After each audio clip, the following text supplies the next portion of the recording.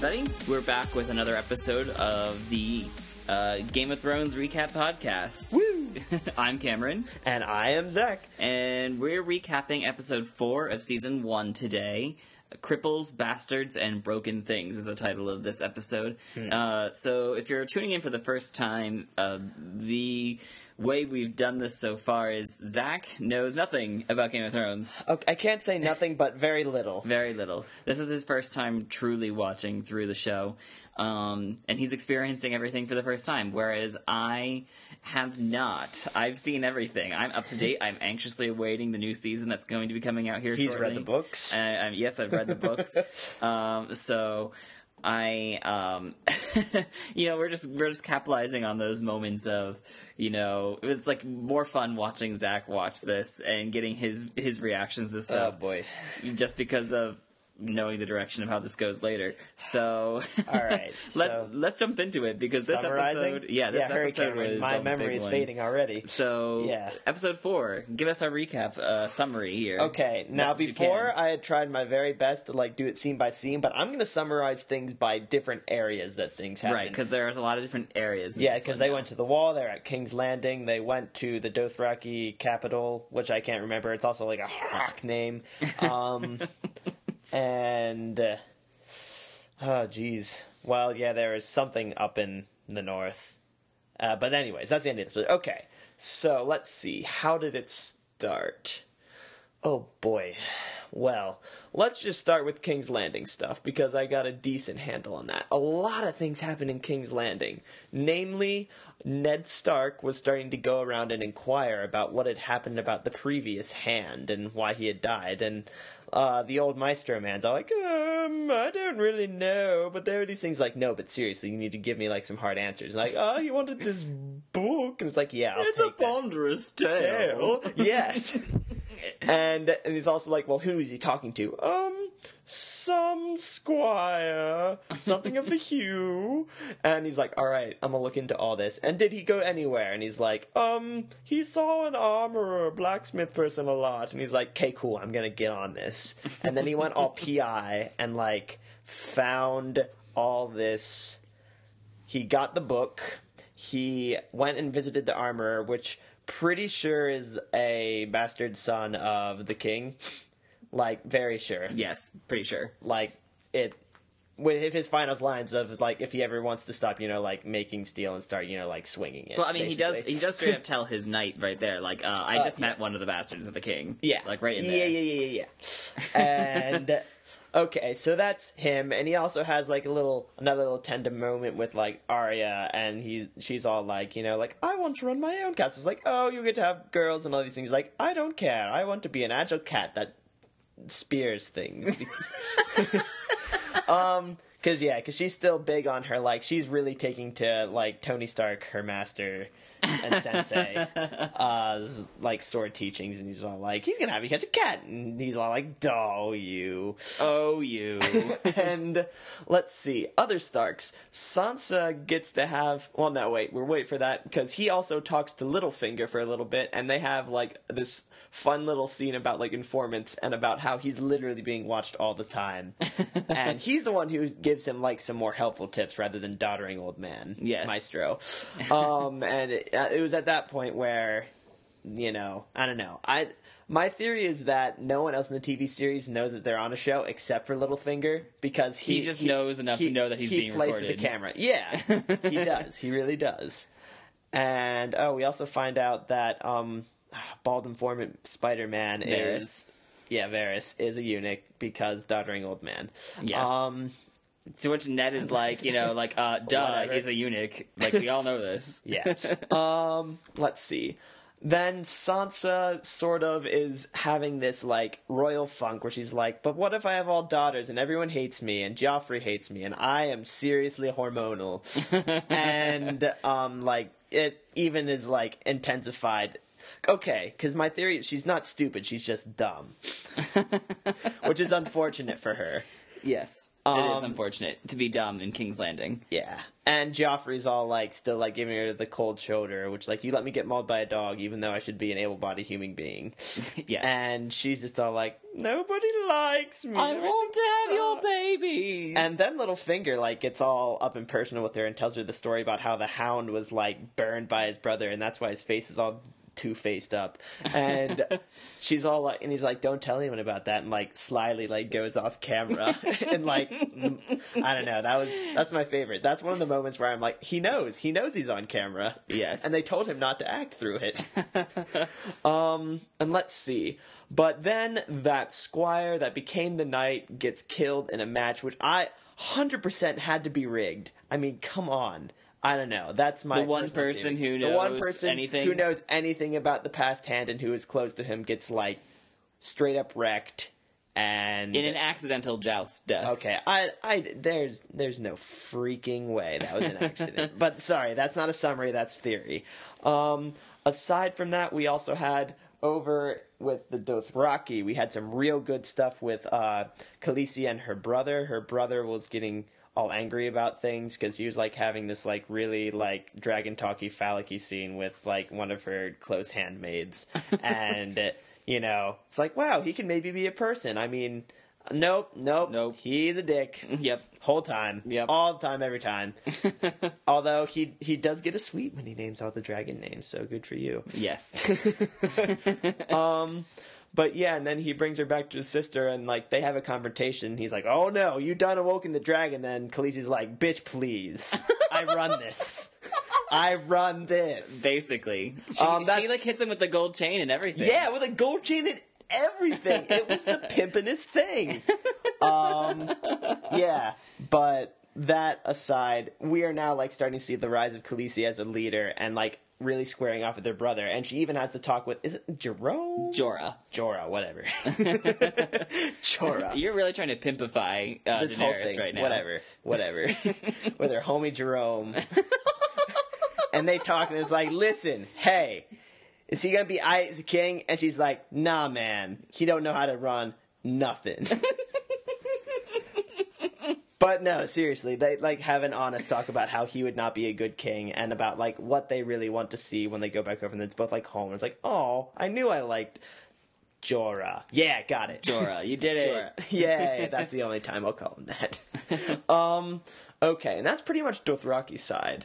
And then we go to the Wall, where they get a new recruit, Samwise Gamgee, to good old Frodo Snow. Frodo Snow. Oh, and yeah, come on, the hair, the never mind. Anyways, yes. But basically, he is woefully unprepared to be at the Wall and right. gets the crap kicked out of him in practice. Yes. And he even admits to like being a coward. And Jon is just all like, "Well, come on, what good is he gonna do to beat the crap out of him? Let's actually, like be okay to him." And through like various threats with his albino dog, which he just like whips out, and yes. Other stuff. He befriends this sort of cowardly man. And we also find out that Jon Snow has never taken a lady ever because of the fact that he's a bastard son, and he does not want to have a bastard himself. To some just like, interesting layer of psychology there. Yeah, I don't know. It just adds more to his smolder, his trademark smolder. He makes him more appealing to the fangirls, too. Yeah, probably. Let's see. Yeah, and then there's also another one of the mention of, like, Captain of the Guard comes in. It's like, you've been pampering this guy, but you're all going to die in the winter because everything's terrible, and, like, your fingers freeze off immediately, and we eat our horses, and then we eat people, and man, I wish we'd had this Porker Sam with us. Super awkward, super...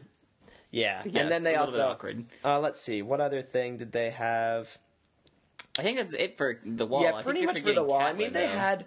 No, we're getting to that. Tyrion and Catelyn were putting together because yes. they end up coalescing into a major thing. Mm-hmm. But they had some other sort of heart-to-heart, like where they're bros at another point in the episode. But basically, that's it for the Wall. Like, yes. this new guy is in there, and, like, you can tell that everyone's, like, becoming, closer. And it's interesting, because there's still, like, schisms. It was kind of like high school. That was one of my comments. Like, is this, yes. like, getting all up in high school in here? Come on. Yes. Okay, and then back to actual Castle Stark, where we have Robert is running things while Mommy is away, and Tyrion comes in and is all like, where is she? You guys don't know any courtesies. And he's like super cool to Bran, who gets brought down by their Pokemon Hodor. Yeah, because he can only say his name. I don't know. He looked like he would be a pretty good starter.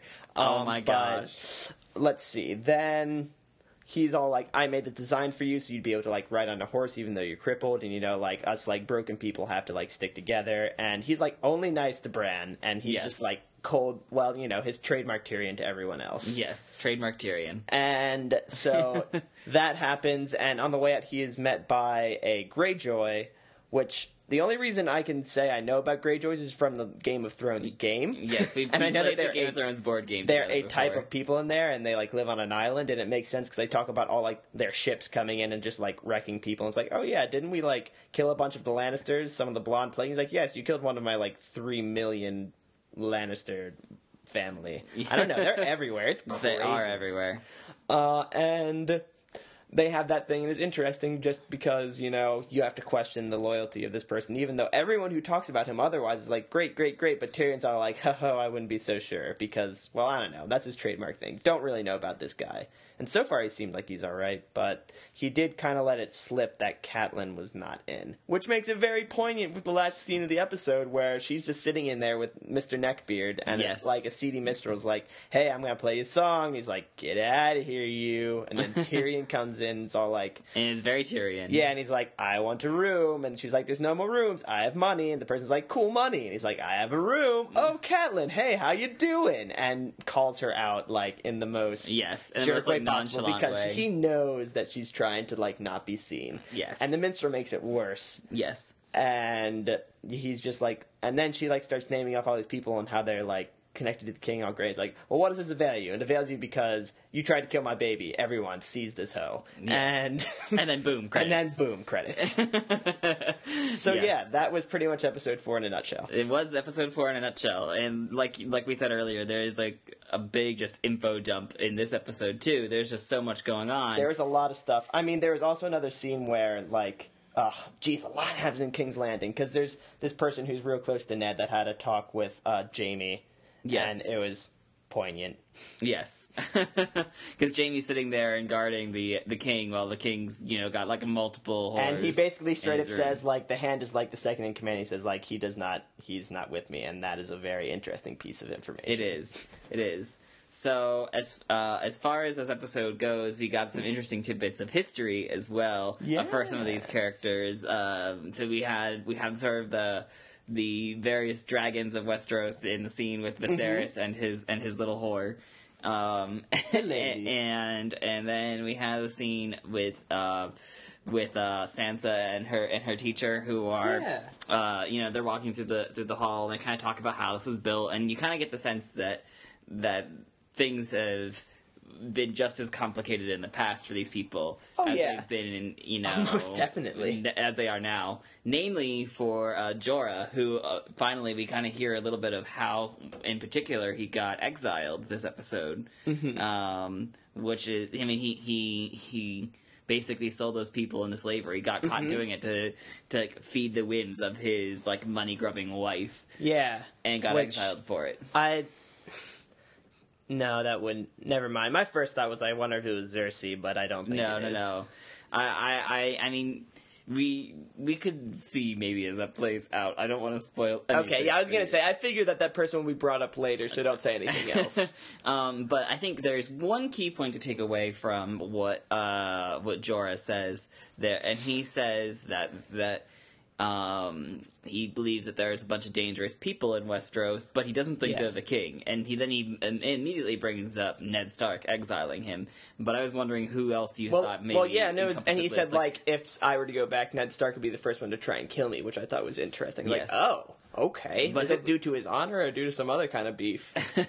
But the question is, like, who else do you think Jorah might find, like, Lannisters, 100%, 1,000% Lannisters. You think the Lannisters? Very much so. Yeah. I feel like he would be one of the ones to, like, confirm my theory that they are just power hungry, and they have their fingers in It's true. It does. It everything. seems like everywhere you go, There's a that- Lannister or someone closely affiliated Yes. with them. which I think also makes the scene with Littlefinger and That Ned in the much more Garden poignant. more poignant. Which brings me to my next question, of course, with the spies in the garden. That's one of my favorite moments in maybe even all of Game of Thrones. Everyone. Well, and it also just is like this key moment of insight to letting you know, like, look. Like, this is how the world works. Like, people are going to be watching and listening. You're not sure who is on your side and who's And not. everyone is saying don't trust anyone, and poor Ned Yes. Stark's like honor, and they're like, you are gonna not do well. Yes.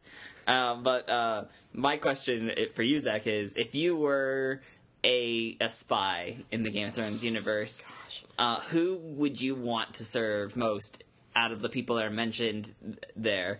And, like, what would your cover be? Okay, so me as a person. Yes, so because listen, we had Varys who had little finger points at like the little boys sitting under the tree. He's like, those are Varys's, and then he's like, the woman over there fake reading her book. That one's mine. Oh, and the old man who's gardening. That one's Cersei's. So Well, okay, so the different things of it is Cersei's has like weird connections, and I feel like they would get cut off real hard just because that seems to be a Lannister thing to do. Littlefinger is basically like ladies, so unless I'm going to sell my body, I'm pretty much not going to be at his envoy. I honestly would pick Varys because his network is just so varied and Yes. obviously unpredictable. He would be the best one to be with. Which is interesting because he brings up in the episode before this that he even has spies in the north, and it's Exactly, but wait a who? second, who? Because there's no one up there Exactly. that seems obvious. Yeah, there's no one there that. And the funny thing is I feel like his people are in a position where they just give information, and typically they are in a position where they have to like betray anyone. So it could literally just be someone in House Stark. It could be. Let's also talk about the sort of the theme of this episode. It's entitled "Cripples, Bastards, and Broken Things," and I think this episode has like a lot of examples Yeah. of all three of those. We have obviously the cripples of Bran, and even to an extent Tyrion because he's a dwarf. You know, he seems to sympathize a lot with like Bran's state of being crippled, but also. But let's talk about metaphysically with venereal disease Malfoy. Wait, are we saying he's an emotional cripple, maybe? Well, I mean, Or- he's just not getting how little power he has, and Yes, he's that's struggling true. with that. Yes. And I think the other thing to take away from that with him is Well, and he's also the broken relation with his sister because Right. they've never had a good relationship, and that came to a I super mean, big head. he's operating as if he's like the king right now. Yeah, but they haven't he's not. done anything. He's not. He realizes he hasn't earned it, and it's kind of interesting because Daenerys already sort of conducts herself in sort of a regal manner, but in a lot of ways she has done a lot more to earn it. You Yeah, know? and she's like learned the culture and stuff. She's but learned the all he's culture, ever she's done learned the is like language. sit on the horse and like look disdainfully at people. Yes, I love that scene where they're marching into Vice Rock, and he's like, and he's Everything's like. He's like, Khal Drogo's marching my army in, like, literally the opposite direction. Yeah. And it literally is the The opposite, direction of where they need to be going. And the funny thing is, he still thinks it's his army. Yeah, he That's says even- that all the even time, then. and like I don't know. I don't know how he like got that grand picture in his head. No, I I just know. really don't. As if, I mean, I think maybe he gets the idea because if he was in Westeros, like, if you If you had make sold a off deal... your sister, yeah, if you sell off then your sister. you are of a power. But, I mean, that could seal the deal in like, a but Westeros I don't agreement. think but that doesn't fits work there. here. Yeah, and it's funny because it's like we had talked about like last episode, like the cultural things. I just don't think well, the thing is he's starting to get it, but he doesn't want to believe it. I think is where he's at. Yeah, I think so. I think. Well, I don't know. Maybe if he's in denial so much as he's just like oblivious. Maybe he's just blind to the roots. Even to some degree, maybe. I don't know. I don't know. Him as a character, I'm still trying to fully understand if he's really just that dumb, or if it's just like so ingrained in him he can't think that that's not a thing that would be.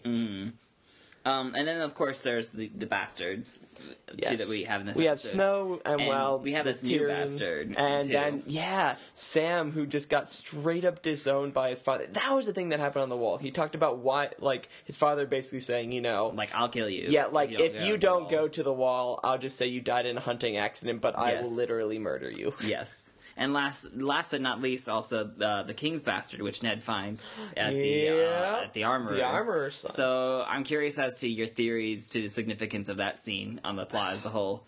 Well, that's interesting. I mean, it makes me wonder what the Hand was doing with him, and if it would have been something to have him Oh my god.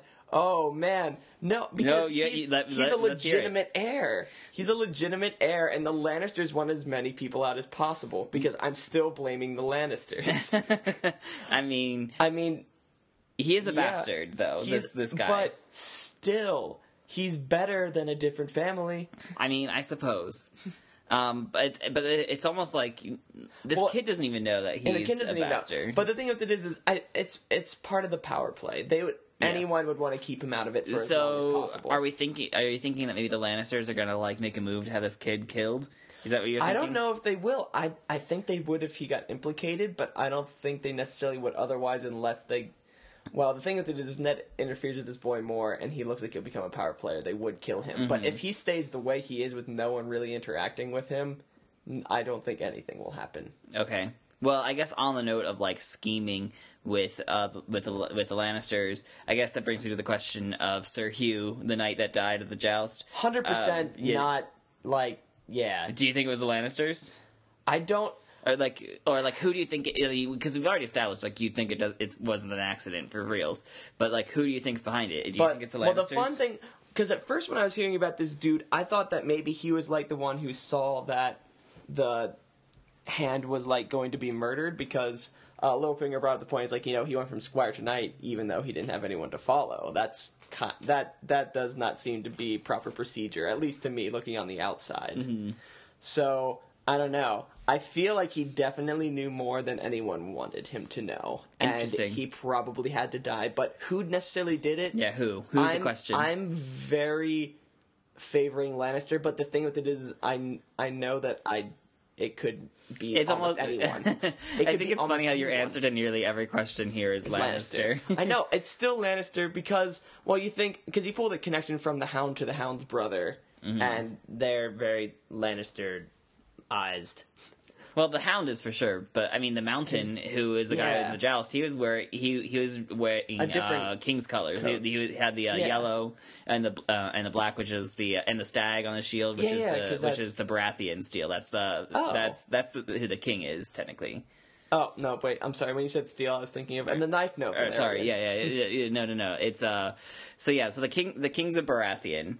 And the Lannisters have married into that there. So the stag is the seal of the king. The actual king. Yeah, yes. Okay. So, but even though you're right to sort of already feel that the Lannisters have more. They have a large power play, but because the only other Baratheon you've seen at this point is Renly, the king's brother at the council. Yeah, and he sat at the table pretty much so far. That's what he's done.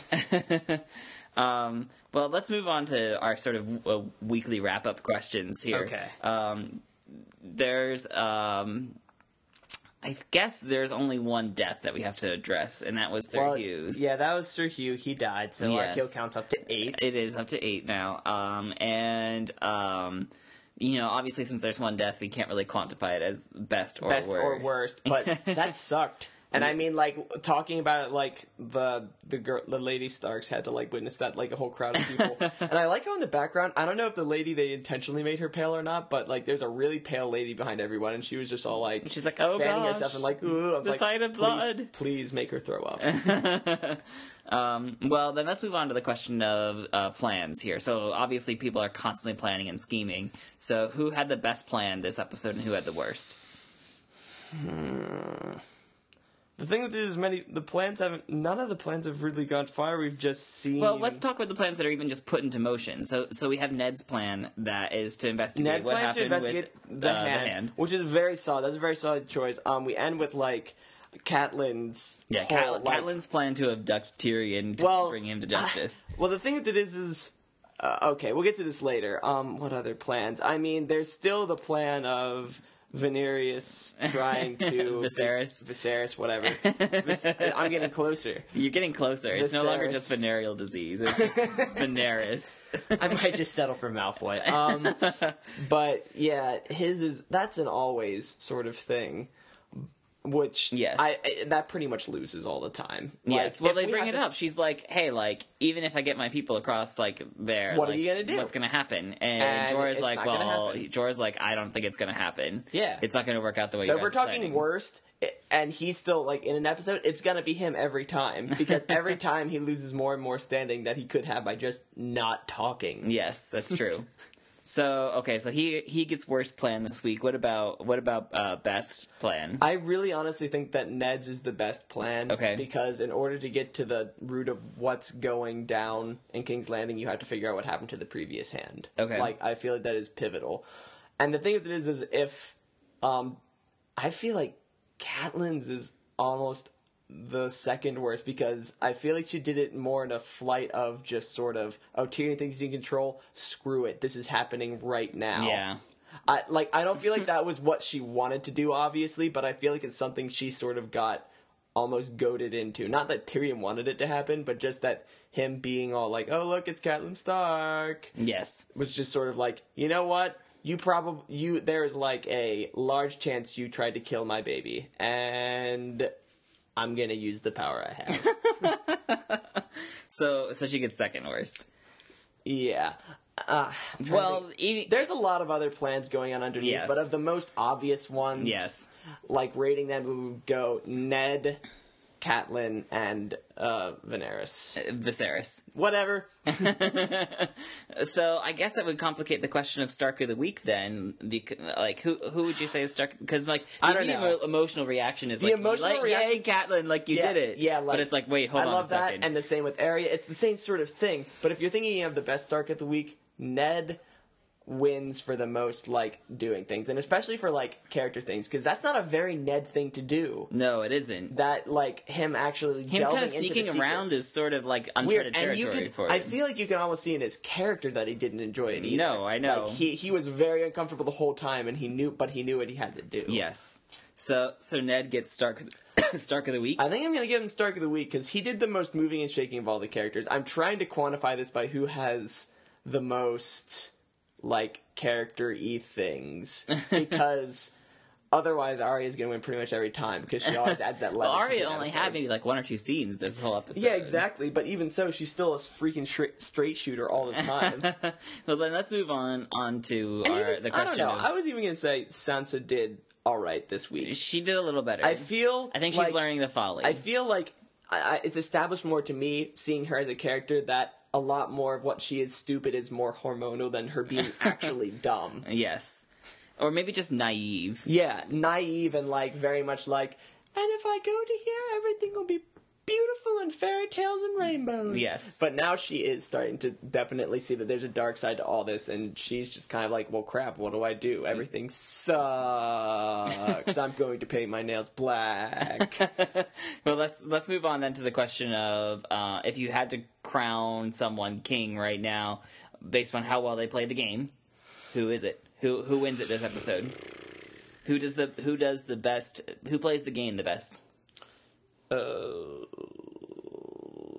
That's tough, because there's a lot of people moving around this episode. Khaleesi definitely, like, has stepped up as queen. Like, last time she, like, grew a little bit. She knows where she is, and she's, I don't know, you can just feel it. So are you saying Daenerys no, again? I'm not necessarily saying Daenerys.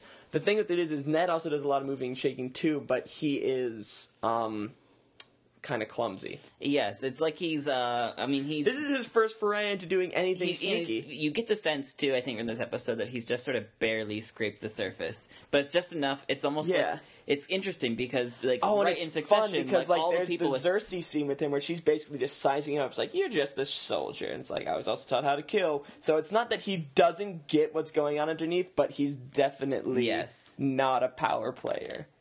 So who'd you say gets it? Frig. I'm just gonna do it for the most obvious of Khaleesi. She really is stepping up to her role. Yeah. I'm gonna give it to her. Not only again. that, but she's understanding that there's limitations to what she can do. Like she's understood that, like, first off, Viserys is never going to sit on the throne.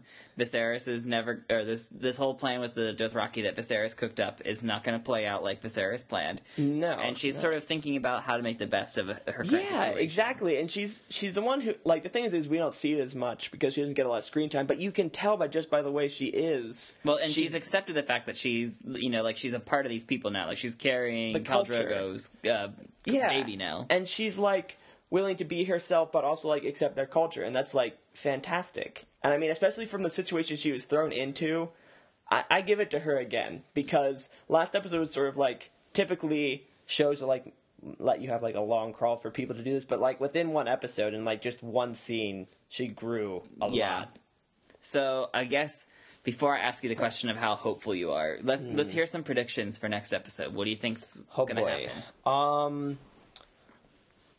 I feel like I want more stuff to come up about, like, that jousting death. I honestly never have any idea what's going on in good old Pectoros with the Dothraki. With the Dothraki. Like, I just don't know, so I'm not even going to try and predict that. Something else is probably going to happen, but who knows. I feel like eventually Viserys is going to overstep his bounds, and he's going to get punished, not by, like, some slave or something. I feel like there's going to be a confrontation between him and Drogo, and it's going to end poorly for him. I don't know when that's going to happen, but I know it's coming. That's the best I can do for them. On the wall, I'm interested to see what happens. I want there to be some sort of, like, ending, like, yeah, we did it, we're actually kind of good, but I feel as if they're going to get thrown, like, on the other side of the wall, and it's going to be a bloodbath. Like the person said, you'll, like, drop like flies. Okay. And what about Ned's investigation? What do you think is going to come out of that? I feel as if I hope he gets that there's definitely stuff happening. I feel like he's going to keep on getting more into it, but he's definitely going to... I feel like it's going to be one of those things where he, like, toddles into something he's not able to, and, like, the informants are like, honey, no, please. Take it easy. Whether it be Littlefinger or Varys, one of them is going to kind of do that. Or he's going to have some kind of big revelation. Other than that, those are, like, my predictions. Well, we'll have to see, next time how accurate you are with those predictions. All right. So let's move on then with the question of how hopeful are you? Scale of 1 to 10. How hopeful are you about the events that happened into this? How much hope do you have? The thing with it is I got a lot more hope when people started moving and shaking and the Starks started becoming more active players. But with that night gone, I feel like they might have been, like, kind of shot in the foot before they had a chance to really go. So I'm gonna put it at... I think I'm going to stay at, like, 6. 6? Yeah. Wow. Well, I mean, there's still enough, I guess, looming in the shadows, Yeah, but I don't know. We'll see. We'll have to see. Well, anyway, this was our recap of episode 4 of Game of Thrones. Mm-hmm. I hope you guys enjoyed it. If you have questions for Zach that you want to ask him, if you've watched the show or haven't watched the show, feel free to leave a comment for us. You can tweet us at UsefulNPCs. Mm-hmm. We're also on Tumblr and on YouTube, so check us out there. Same name. Always same name. Useful NPCs. So yeah, feel free to join in on this. I know a lot of you who are listening are probably the type of people who have maybe watched Game of Thrones before, and you kind of might want to enjoy tormenting Zach with me. I'm assuming that there's a lot of people out here who know a lot more than we do, and we would like your probably. Or you could just continue to torment Zach too. Or yeah, just no spoilers. Or you could just send me like gifs of like Hodor coming out of a Pokeball. That would be great. Yeah.